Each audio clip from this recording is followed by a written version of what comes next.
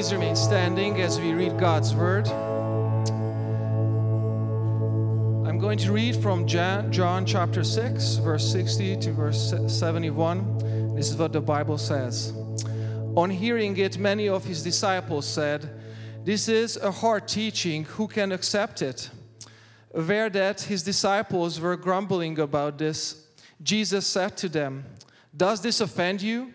Then what if you see the Son of Man ascend to where he was before? The Spirit gives life, the flesh counts for nothing. The words I have spoken to you, they are full of the Spirit and life. Yet there are some of you who do not believe." For Jesus had known from the beginning which of them did not believe and who would betray him. He went on to say, "This is why I told you that no one can come to me unless the Father has enabled them."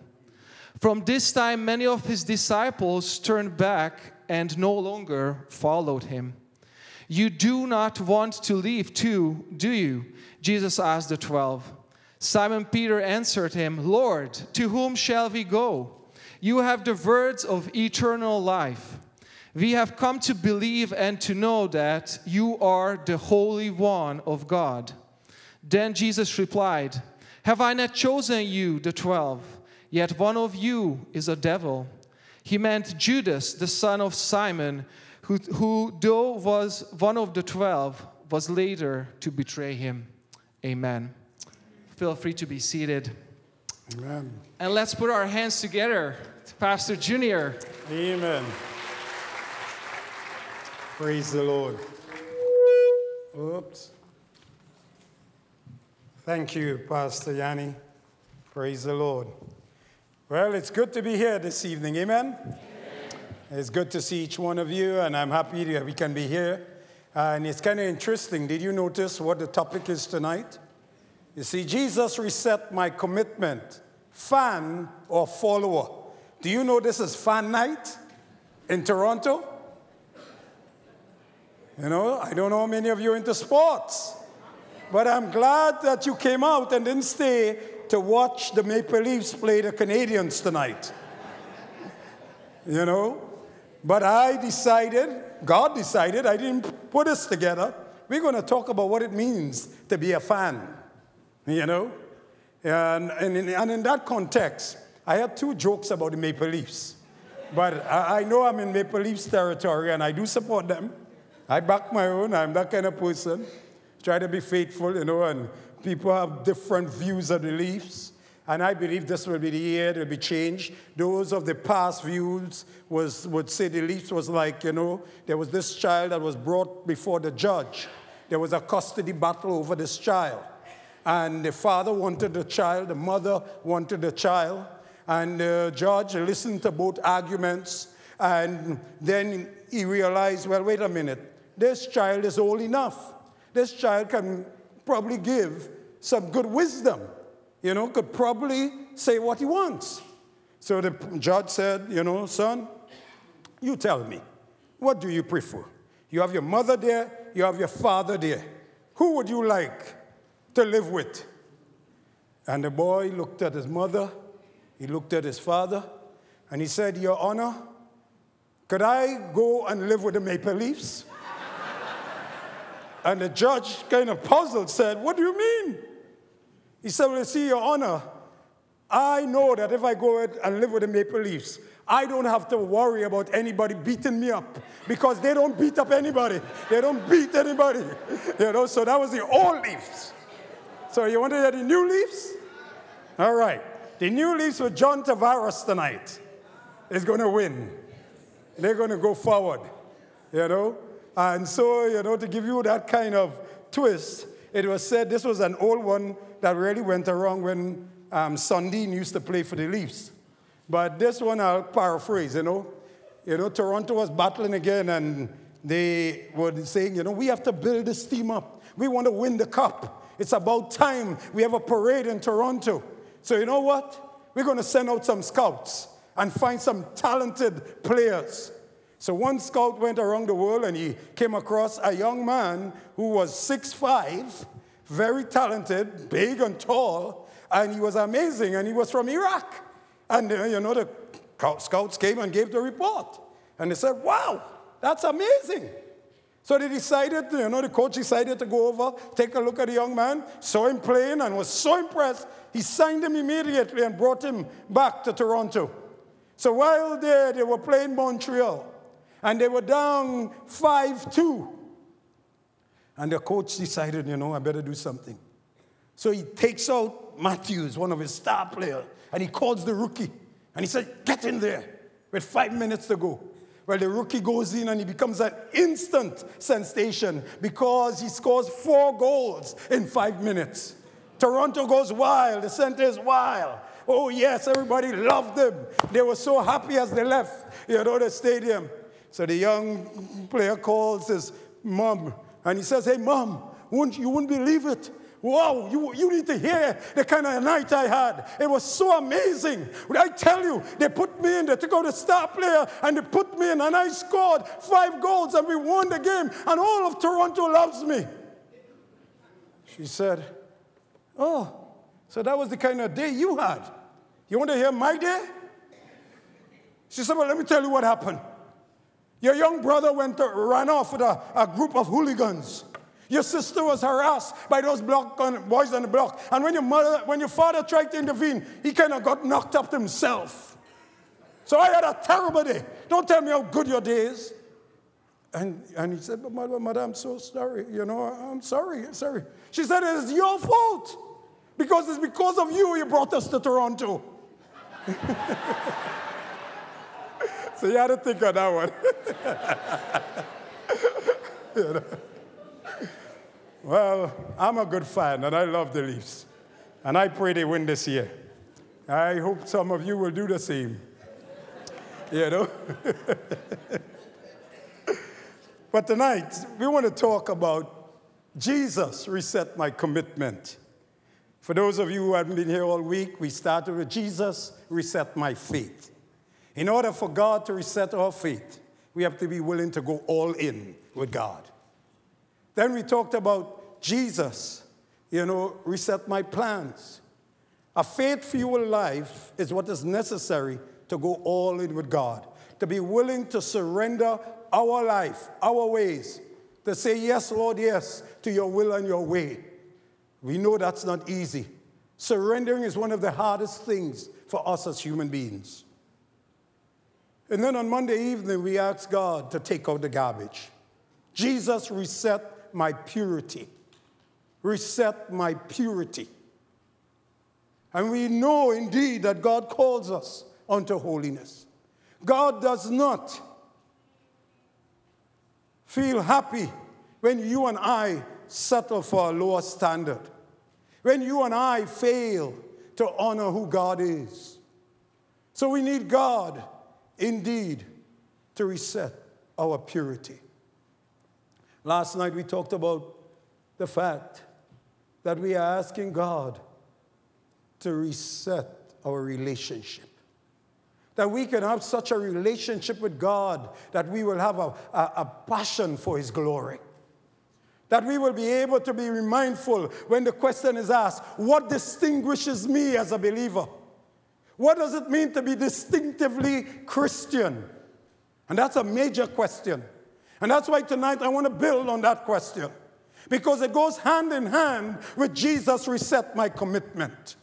You see, my friends, we all realize that when we come into church, as I said before, not everyone who says they are Christian is a Christian. And the word is used so loosely today that we have to wonder, okay, what does it really mean? What does it mean? God's work in the world today is to make holy people out of unholy people. Amen? You agree with that? Yeah. Jesus didn't come for those of us who are all healthy, well, and everything else. He said he came for those who are sick. Those who need a physician. He came for those, my friends, who didn't understand what it means to have life, to give us life. See, God's work is to make holy people out of unholy people. God is holy in nature and in all His ways, and He wants to make us holy. We should constantly and earnestly pray that God will make us holy. Not that we are to do, that we are to do holy, and I want you to understand this, but rather that we are to be holy. You understand that statement? You see, many of us know how to do holy. And we can do it when we need to. But that does not please God. God is pleased when we become holy. And being must precede doing. Being must precede doing. In London, our motto, more or less our mission statement, is that we exist to raise up a generation of spirit-filled disciples of Christ who will propagate the holiness lifestyle. How do we do that? We need to know Christ and make him known. We need to be Christ-like, spirit-filled disciples in order to serve our world and church. You see, we understand how important it is that we must be before we do. There are people who can do and they are not. There's a lot of non-Christians who could tell you how to live a Christian life. Have you ever come across a person who's intoxicated or drunk and you come and say, alcohol is not good for you? I have met guys like that, They know how we should live. So if there's anything we understand, then that first we be, then do. First obtain a holy heart, then live a holy life. But we in the church, especially in the Church of the Nazarene, a holiness church, must ask ourselves some serious questions. And if you're following me this week, I tell it like it is. I always say a good sermon must comfort the afflicted and afflict the comforted. All right? And when I come to hear God's word, I cannot leave without being challenged in some aspect. Because if I feel that I didn't hear anything, I better be careful. And I think there are questions that we have to ask in our churches and in our lives as believers. Not just as Nazarenes, but as believers. But primarily Nazarenes. And some of the question is this work of holiness advancing in the church? We believe in the holiness message. We were born in the fire. And as one leader said, if we are born in the fire, we do not settle in the smoke. But sadly, a lot of our churches are filled with smoke. And we don't see the fire burning. And it's a legitimate question to ask, is the work of holiness advancing in the church? Are men and women being made holy? Are our preachers really holy men and women? Are they really seeking to be holy ministers? Are our leading lay people examples of holiness? Why do we now have so few outpourings of the Holy Spirit?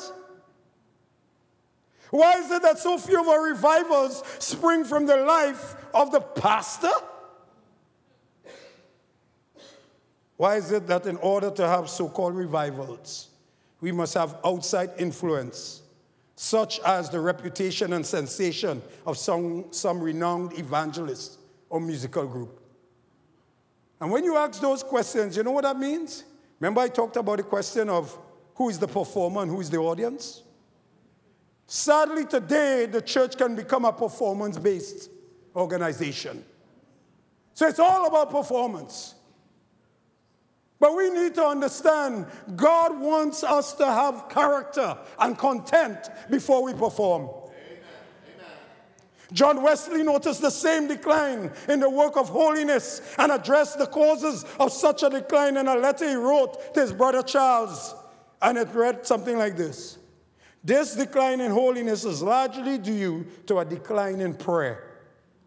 The work of God fails more from lack of grace than from want of gifts. A lack of grace flows from a lack of prayer. Great grace comes from great prayer. And a full supply of grace brings an increase of gifts. God works most effectively through holy men and women. The world judges Christianity not by what the Bible says, but by how Christians live. Just recently in the prison, I started showing a series in the unit that I am responsible for, a couple of units. It's called Starting Point by Andy Stanley. And I was impressed with it, and I decided it would be a good series, and I spoke to the lead chaplain there at the prison, and I said, you know, I think this is good material. We had done Alpha through the prison, and we decided that this was good. And Andy Stanley begins that series by saying, we do not believe in God because the Bible says so. Because the Bible says so doesn't make it a reality. He said when we were growing up as kids, we all believed that. We all agreed when our grandmothers took us to church, or our parents, as the case may be, you know, we heard the preachers and we heard everyone say, this is the word of the Lord. And we respond, thanks be to God. Nothing is wrong with that.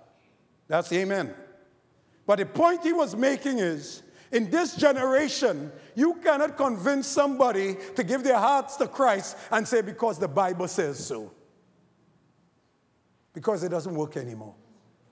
And that's true. I believe in the eternal Word of God. I believe there's life and power in the Word of God. I believe there's life and truth in the Word of God.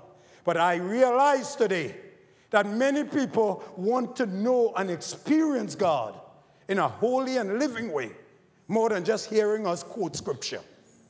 Because let me tell you something, everybody can quote Scripture. The devil quotes Scripture. So don't fool yourself. And we need to realize there's a difference, my friends. You see, Christians are the Bible that sinners will read. Christians are the Bible that sinners will read. Emphasis must be placed on holy living. Unfortunately, in today's church, the emphasis is placed on other things. Yes, we need Christian education. We need good evangelism. We need missions. We need good preaching. We need programs. We need tithing. All of these are important and necessary in the church.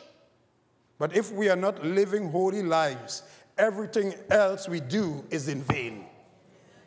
And that's the truth. If we in the church live no differently than those in the world, as I said last night, then we make it appear that our God is powerless to change lives. We make Christ's crucifixion of no value. We have nothing to offer the world. And that's why when I came to the Lord, I kind of searched around a little bit, and when I landed in the Church of the Nazarene, it attracted me. One of the reasons was I always believed Nazarenes have been gifted with that ability to love one another, friendliness. I've heard people talk about how they've visited Nazarene churches and they've been so friendly in compared to others. But one of the major reasons is what I heard. Holiness unto the Lord is our watchword and song. And we are called unto holiness, called from the world and its idols to flee, called from the bondage of sin to be free. That's what the songwriter says. That's what Charles Wesley said in response to his brother's point. And if we are to be about our Father's business, we must be holy as he is holy, says the Lord. And I could preach on holiness, and I could preach on what holiness is and what it's not. But that's not my purpose really tonight. But I needed to set this foundation. You see, 20 times in the New Testament, Jesus Christ issued a compelling and challenging invitation. And that compelling and challenging invitation was in 2 words: follow me. Follow me. Jesus is not interested in mere fans. He doesn't want enthusiastic admirers. He wants completely committed followers, my friends. Amen. And this raises the question, are we a fan or a follower? Because I don't know like you, there are some of us like fans. When they're winning, we are there. And when they're losing, I want nothing to do with them. Wasting my time. You know, the other day I caught myself. You know, I like to preach to myself and challenge myself. I'll confess this. So I love baseball too. Because growing up in Trinidad, I was a cricketer. I love cricket. And those of you who know that, You know, my family went through, played for Trinidad. I was on trial to go to England as a young teenager, playing cricket. I loved the game. So when I came here, I got involved a little bit while I was at Emmanuel Church with, overseas club and the clubs here. But of course, I had to stop playing cricket because it was on Sundays. And I, had to live what I believe. And so, and I did learn the hard way. See, some of us, we don't always listen, We have to go through the school of hard knocks. When I got saved, my pastor said, you need to put first the kingdom of God. That's been my verse. Seek ye first the kingdom of God. But I was still in my sports. I was still playing cricket. And I never forgot that. I would try to come to church, like some of us who like to sit in the back seats. You know why? So we could run out quickly and get out quickly. Well, I decided to stay in the back so I could sneak out. I would go to church, get to Sunday school. I know my game was starting at 11 o'clock. And I decided I could at least show my face in church. And that way, I'm in church. And then I would sneak out and go and play my cricket. And I never forgot, I was thinking one time, and the pastor somehow was down there and saw me. I said, Junior, where are you going? And I kind of paused thinking, what could I tell him? And as if he knew what was going, he said, don't lie. And then I said, Reverend Blash, I have to go and play my game. I am batting overnight. And I cannot, if I don't show up, they lose, we lose a wicket. So you have to understand. He said, well, all right, yeah. But remember what I told you have to seek first the kingdom of God. I say, okay. I go, second ball, I got bowled. I say, is that a fluke? The next time I made an excuse, I got hit in my face. I said, God, what are you trying to teach me a lesson? All right, And I had to give it up. But I gave it up. So because I love cricket, I love baseball. But you know what I caught myself doing? Whenever I like to watch Blue Jays in 30. So those of you who know what that means, at the end of the night, they will flash the whole game in 30 minutes. So that's how I do it. Leafs in 30, Blue Jays in 30. That's how I do it. But I found myself every time I checked the score first, and if they lost, I wasn't watching it. If they won, I will watch it. Rose could say, you don't think it's time to turn off the TV? And I'll just say, you go to sleep now. I say, okay. I'll turn on the volume, because I need to watch it, But it dawned on me, am I really a fan or a follower? What kind of fan am I? I'm a fan here when things are good. And in the same way as Christians, we don't realize it, but we do the same. There are times when you are a follower, a disciple of Christ, and you know the Church of the Nazarene exists to produce spirit-filled disciples. We want to make disciples in the nation. That's the truth about it. That's our goal. That's our mission. But the reality is there are times when we are not really followers or disciples, and I'm using that word interchangeably, where we become fans. Eric Nelson collapses. Family and friends desperately try to revive him. At a football stadium across town, Pastor Kyle Eidelman received news of Eric's heart attack. Kyle rushes to the hospital. Arriving as Eric's friends and family are given the devastating news. Eric has lost all brain function. The family makes a painful decision to let Eric go. The next day, Kyle arrives at the Nelson's home to pay his respects and offer pastoral care. As Kyle speaks with friends and family, amazing details of Eric's life begins to emerge. Eric had suffered a mild heart attack 5 years earlier. The near-death experience caused him to completely surrender his life to Jesus. He went from fan to follower, and it had a profound impact on those around him. Anna, Eric's wife, is forced to evaluate what really matters in life. Darren, Eric's longtime business associate, subtly indicates that their friendship was strained when Eric took a new job. Eric's father, Bill, disliked the new job and the people with whom Eric worked, and claims his objections were based on Christian principles. Gary, Eric's friend since high school, alludes to Eric's dark past and a subsequent transformation. And when I read this story, it brought to the point that following Jesus becomes a challenge when we are laden with negative feelings and difficult circumstances. So we grow discontent with who we are, or what we can do, or where we are headed.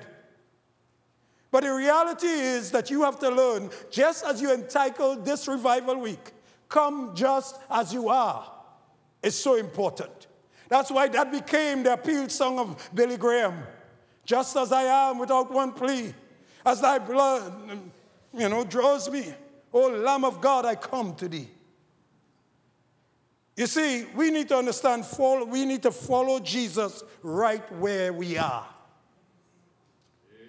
Following Jesus can be hard sometimes when our circumstances don't look the way we envisioned. Sometimes our dreams get stifled. Our hopes become limited as a result of circumstances that are outside of our control. Sometimes we lose momentum and we focus on our shortcomings, or we create over-exaggerated and a long list of things that we cannot accomplish. There may be days when we feel discouraged and unable to hear God speak. Just because he's silent, my friend, doesn't mean he isn't present. And we need to remember that. Amen. We are never alone. Every emotion we feel, and every circumstances that we face can always be measured by the truth of Jesus' promise that he made in Matthew 28:20. Be sure of this, I am with you always, even to the end of the age. We may feel a certain way based on our situation, but we worship and serve a God that stands apart from our ever-changing moods. And that's why I ask people, do you see God in light of your circumstances? Or do you see your circumstances in light of God? See, that's two different things. There are a lot of people who allow circumstances to determine their faith. They allow circumstances to determine their commitment. They allow circumstances to determine whether they go to church or not, or whether they would serve God more, or whether they would be faithful in tithing, or whether they join into a prayer group or a growth group or a small group. There are people like that. But if we are to be faith-fueled Christians, we don't let circumstances determine our faith.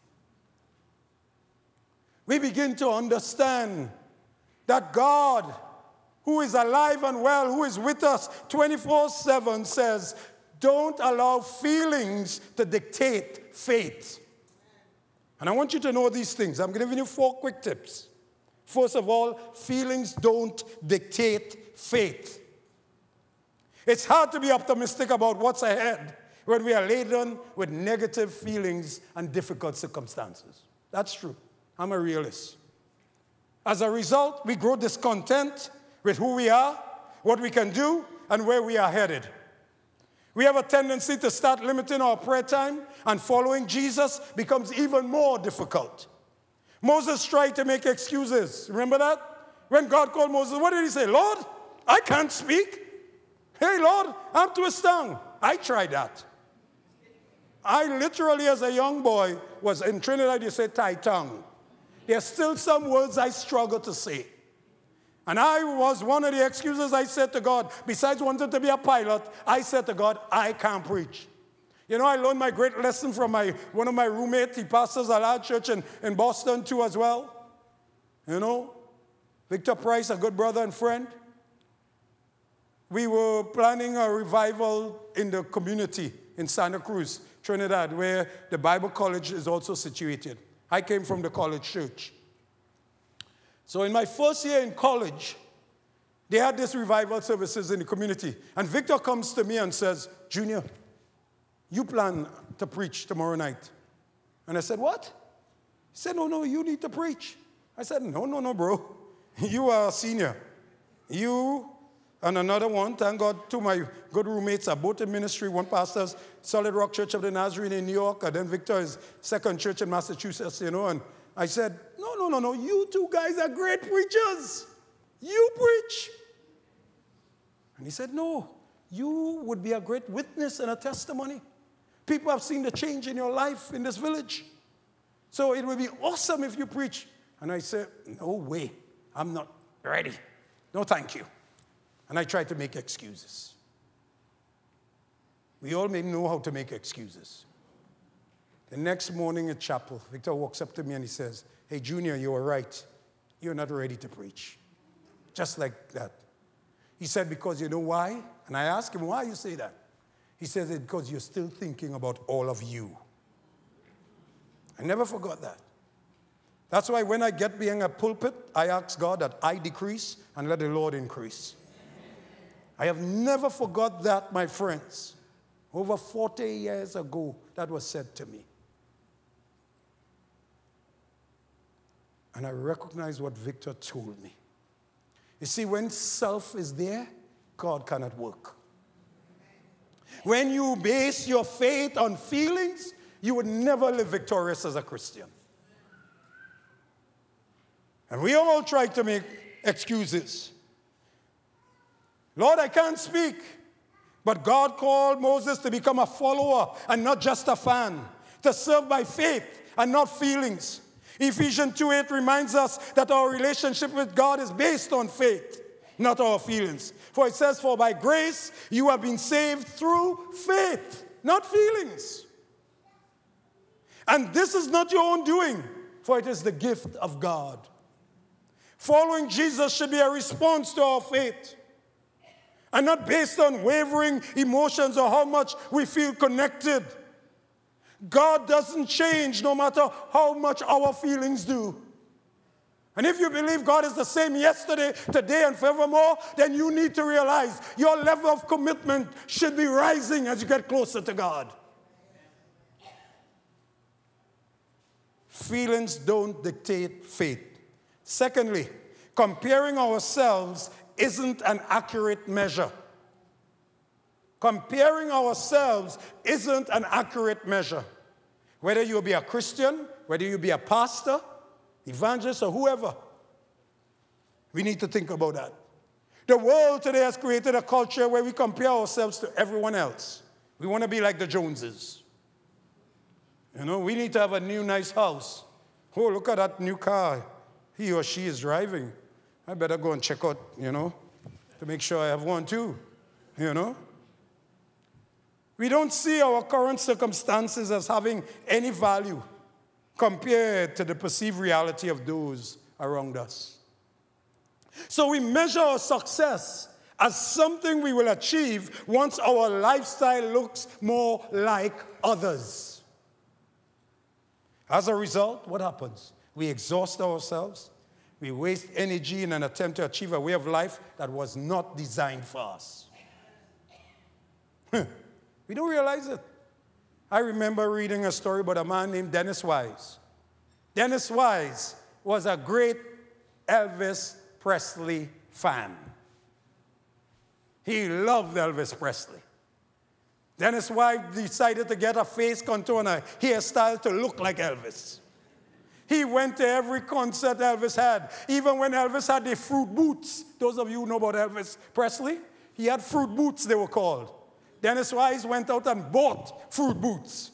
He was an Elvis fan. You say Presley, Dennis wanted to be there in every way. At one time, they even caught him jumping over the mansion in Graceland. He wanted to get there, and he said he actually did jump over, and he actually got there. He went to the concert, and he thought he saw Elvis walking out front, and he tried to wave at him so he could get his attention. He said he did all of that. He even went to Japan. He had a Japan ticket stubs where he took a mortgage to get those tickets and to go. But the day came one day when Dennis Wise realized, even though he was a Presley fan, he never really knew him. Elvis Presley did not know him. And you see, sometimes we may not realize this. We may say, yes, we are believers, we are Christians. But the question is, what's our level of commitment? How much are we really sold on Jesus? How much are we really sold on seeking to advance the kingdom of God? My friends, it's not just pastors who build churches. It is sheep who attract sheep. That's what we have always heard. And the reality is that if you, as believers, are not excited about Jesus, how do you expect others to be attracted to you? See, that's the reality. If you, as young people, are not presenting Jesus to this generation, what do you think is going to happen? And we have a battle on our hands. As I'm driving here this evening, a little boy is killed again here. Shot again. A little teenager. The world is not getting better. So what's the key? What's the only thing we can do? You and I are called to make a difference.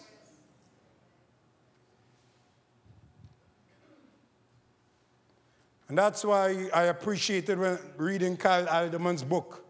He was the one who wrote, Not a Fan, Becoming Completely Committed Follower of Jesus. And he was the one who suggests that we compare our relationship with Jesus to the relationship of others and appear to have in an effort to measure how well we think we are following Jesus. You see, I have learned, my friends, Junior, you want to know my real given name is? I wonder if anybody knows that here. I love to tell people now. Long ago, I used to hide it. My real name is Colombo. That's right. I notice when I send my, any wedding license back and I get word, the government calls me Colombo Sozano. Colombo. You see, as you know, in the Catholic tradition, you get the name of the patron saint when you're born. And when they dedicate you, well, I got St. Columba's Day. June 9th is St. Columba's Day. And he was a missionary to the Irish on the island of Iona. I found out all of that. But and as a kid, I used to have to hide my name. Because they used to call me Christopher Columbus. They used to call me all kind of names. So I was glad that I began to tell everybody my name is Junior. And I got that name because in that case, I was the second boy, so they called me Junior, and I was born in June. That's the only reason. It's not my father's name. That's how I got it. And I remember when I was sitting common entrance back in those days, that's an 11 plus British exam. We had to sit to go into high school. I signed Junior Sozano. So my mother had to take me and get an affidavit to confirm I was the same young student. So I graciously said, okay, put Colombo as my middle name. So that's where you see the Junior C. Sozano, for those of you who don't know. And then when I saw they had a TV show about Colombo, oh boy, I felt good. I even went out and got a green trench coat when I came to Canada. I literally did. I felt good. But I began to realize God created me as who I am. So I have to be myself. I have to be who God made me to be. And you need to realize this. I cannot compare myself to other preachers, to other pastors. That's not what it is. And many a times in the church, your church struggles because we are looking at one another instead of looking to Jesus. We find ourselves being caught up in, let him do it. Oh no, she's the one you should ask, not me, pastor. But what has God called you to do? We all understand, because we see the parables, we see the lessons of Jesus, that God gifts everyone in the church. He has given talents. Some have more than others. That's the truth. Whether it's 10-5-1 or 5-3-1, however you equate it. He gives everyone. And what he teaches us is you need to use that for his glory to the fullest. But there are some of us who are allowing the devil to snuff out our talent. There are some of us who allow Satan to steal our joy, to steal our blessing. And we need to wake up and realize the time has come that we must seek to go forward. Instead, some people hurry to meet their next goal at the expense of overlooking the things that are in front of them right there now.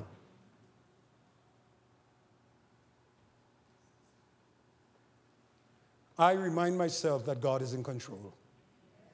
Whenever I stand before this pulpit or any pulpit, I have to remind myself, hey, it's not about me.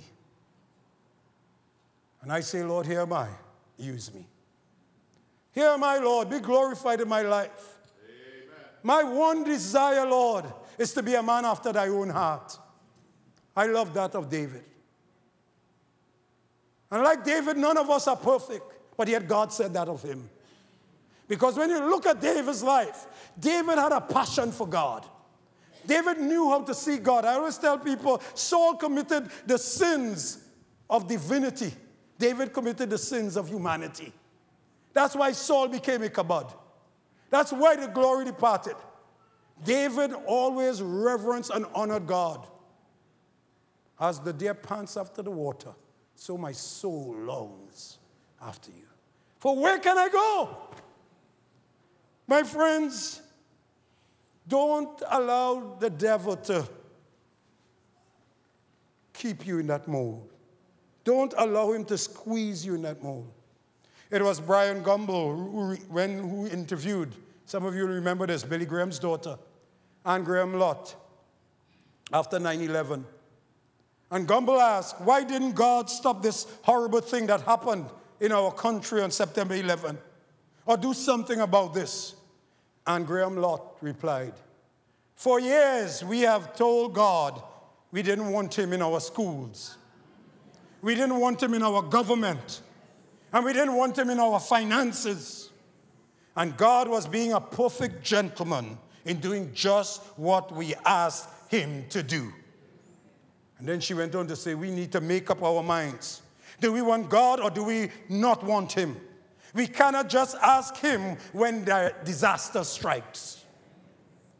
And I am saying, my friends, tonight, we need to allow Christ to reset our level of commitment.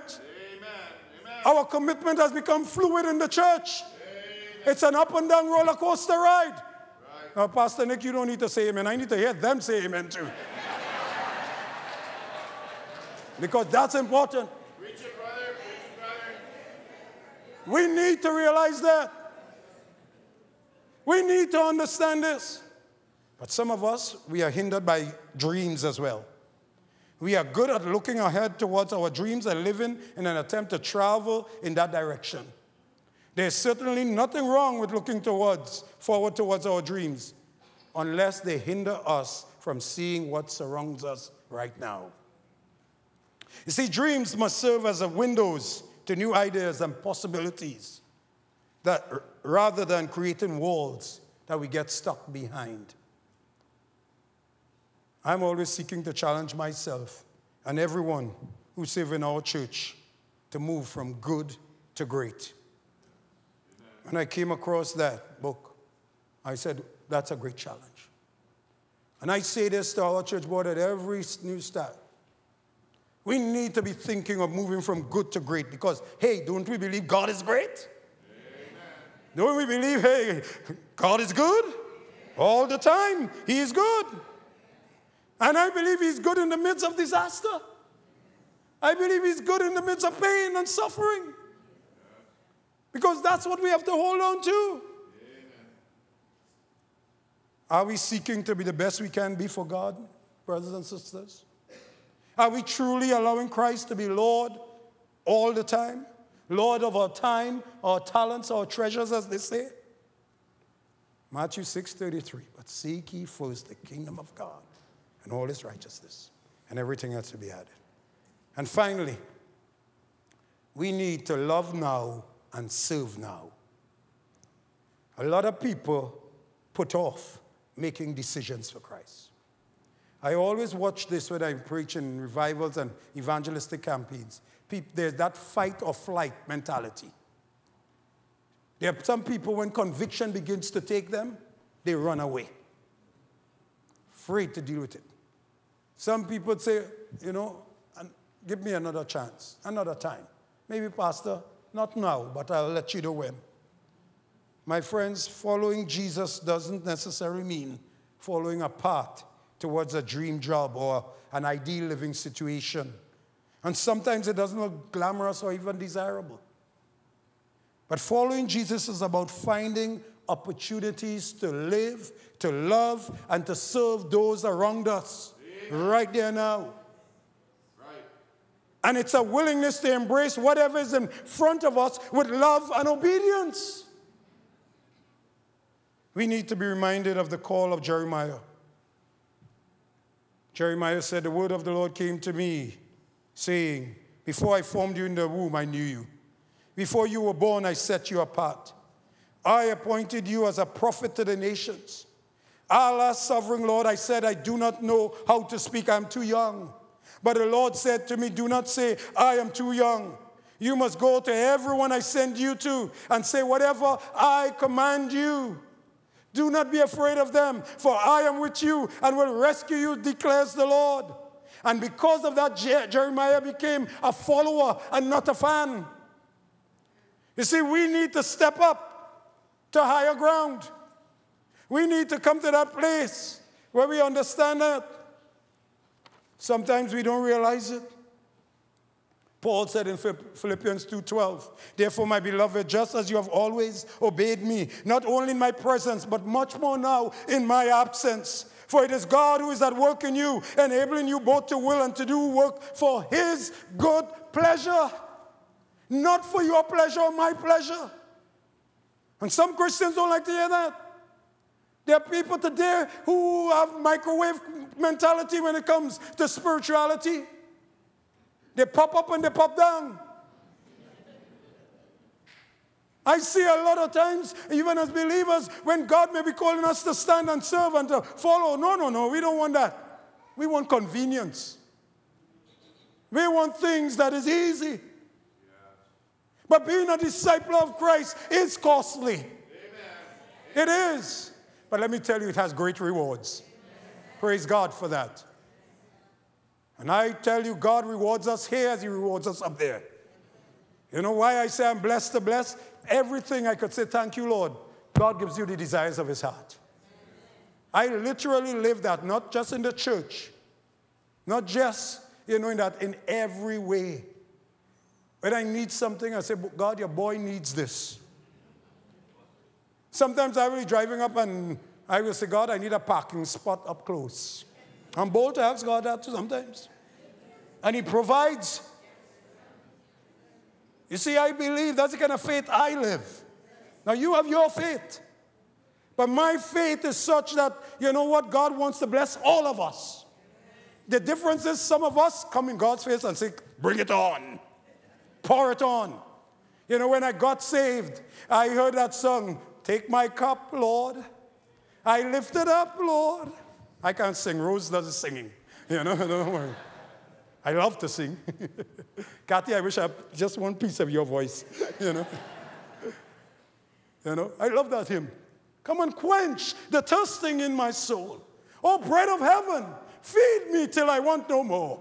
Take my cup, Lord. Fill it up and make me whole. Well, let me tell you something. I got saved. I brought my cup.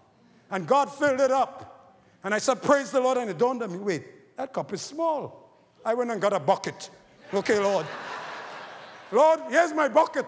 Fill it up, Lord. Amen. And the Lord is faithful. He filled it up. Amen. So I went from a bucket to a barrel. And then I moved from a barrel to a tank. Amen. And today, I am rejoicing in the ocean of God's blessings. Amen. You see, you have as much of God as you choose to have. It's up to you to realize that. So therefore, I close with this. Romans 12:1 says, I urge you, therefore, brethren, by the mercies of God, to present your bodies as a living and holy sacrifice. Well, let's illustrate this in the words of a true African pastor. This is no joke, a true story. An African pastor was overwhelmed by rebels who demanded that he renounce his faith. He refused. The night before they took his life, he wrote the following lines on a scrap of paper. Hear what he said. I am part of the fellowship of the unashamed. I have Holy Spirit power. The die has been cast. I've stepped over the line. The decision has been made. I am a disciple of his. I won't look back. Let up, slow down, back away, or be still.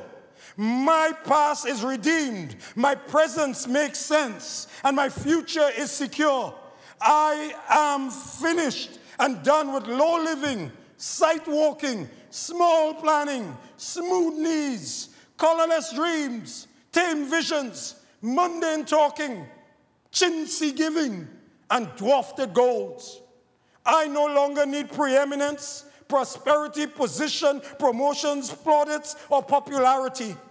I don't have to be right, first, tops, recognized, praised, regarded, or rewarded. I now live by presence. I lean by faith.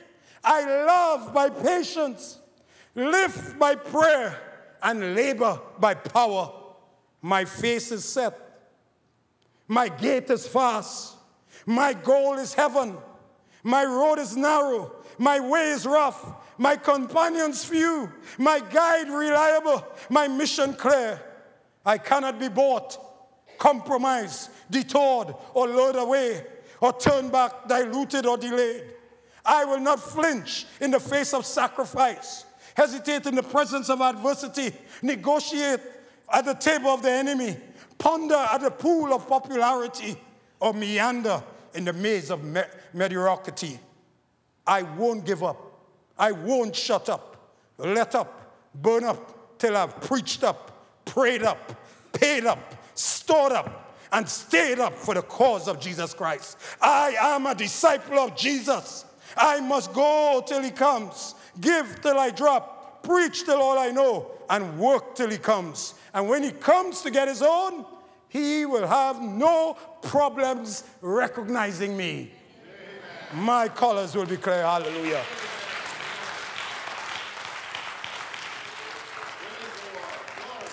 Jesus asked the disciples, will you also go away? When Jesus made the demands of discipleship according to John 6, this passage here, many disciples deserted Jesus. Some of us may say, no, I don't desert Jesus. You see me, Pastor, once a month. I'm still connected, you know. Some of us say, no, Pastor, I will never go away. But, you know, Pastor, right now, I can't do what you're asking me to do. You know, Jesus, you know my situation. You know what I need to do. But my friends, tonight, I ask you, are you a fan or are you a follower? Let us stand. What is your level of commitment? I know, Adam, I didn't put this song on you, but I'll say the words. There's a hymn that says, Lord, plant my feet on higher ground. You have your song, it's okay. All right? I'm pressing upward. All right? Pressing on the upward way. New heights I'm seeking to gain every day. As the Lord bids me, I press on to higher ground. Are you willing to raise your level of commitment tonight? That's the question. Do you now understand what it means to be a follower of Jesus Christ? Do you realize it's not about you or I, but truly about Jesus in us? Amen. Amen. Have you ever heard the saying, always preach Christ, and if necessary, then use words? You know what that means? You are the only Bible that some people will read, and the only Jesus that some people will see. Are you willing to say, here, my Lord, send me? Here, my Lord, use me? That's the question. And so as the band plays and sings for us, are you willing to come and join us here at this altar and say, yes, Lord, this is my response to your word tonight. I want to be a true follower, a spirit-filled follower of Jesus Christ. I am willing, Lord, to stop playing church. I'm going to compromise who I am as a Christian. And I would stand up and be counted for Jesus. So as we sing, I invite you. You don't have to wait for us to sing. Let's come down and commit and ask God to help us to go up to higher ground. Thank you, Jesus.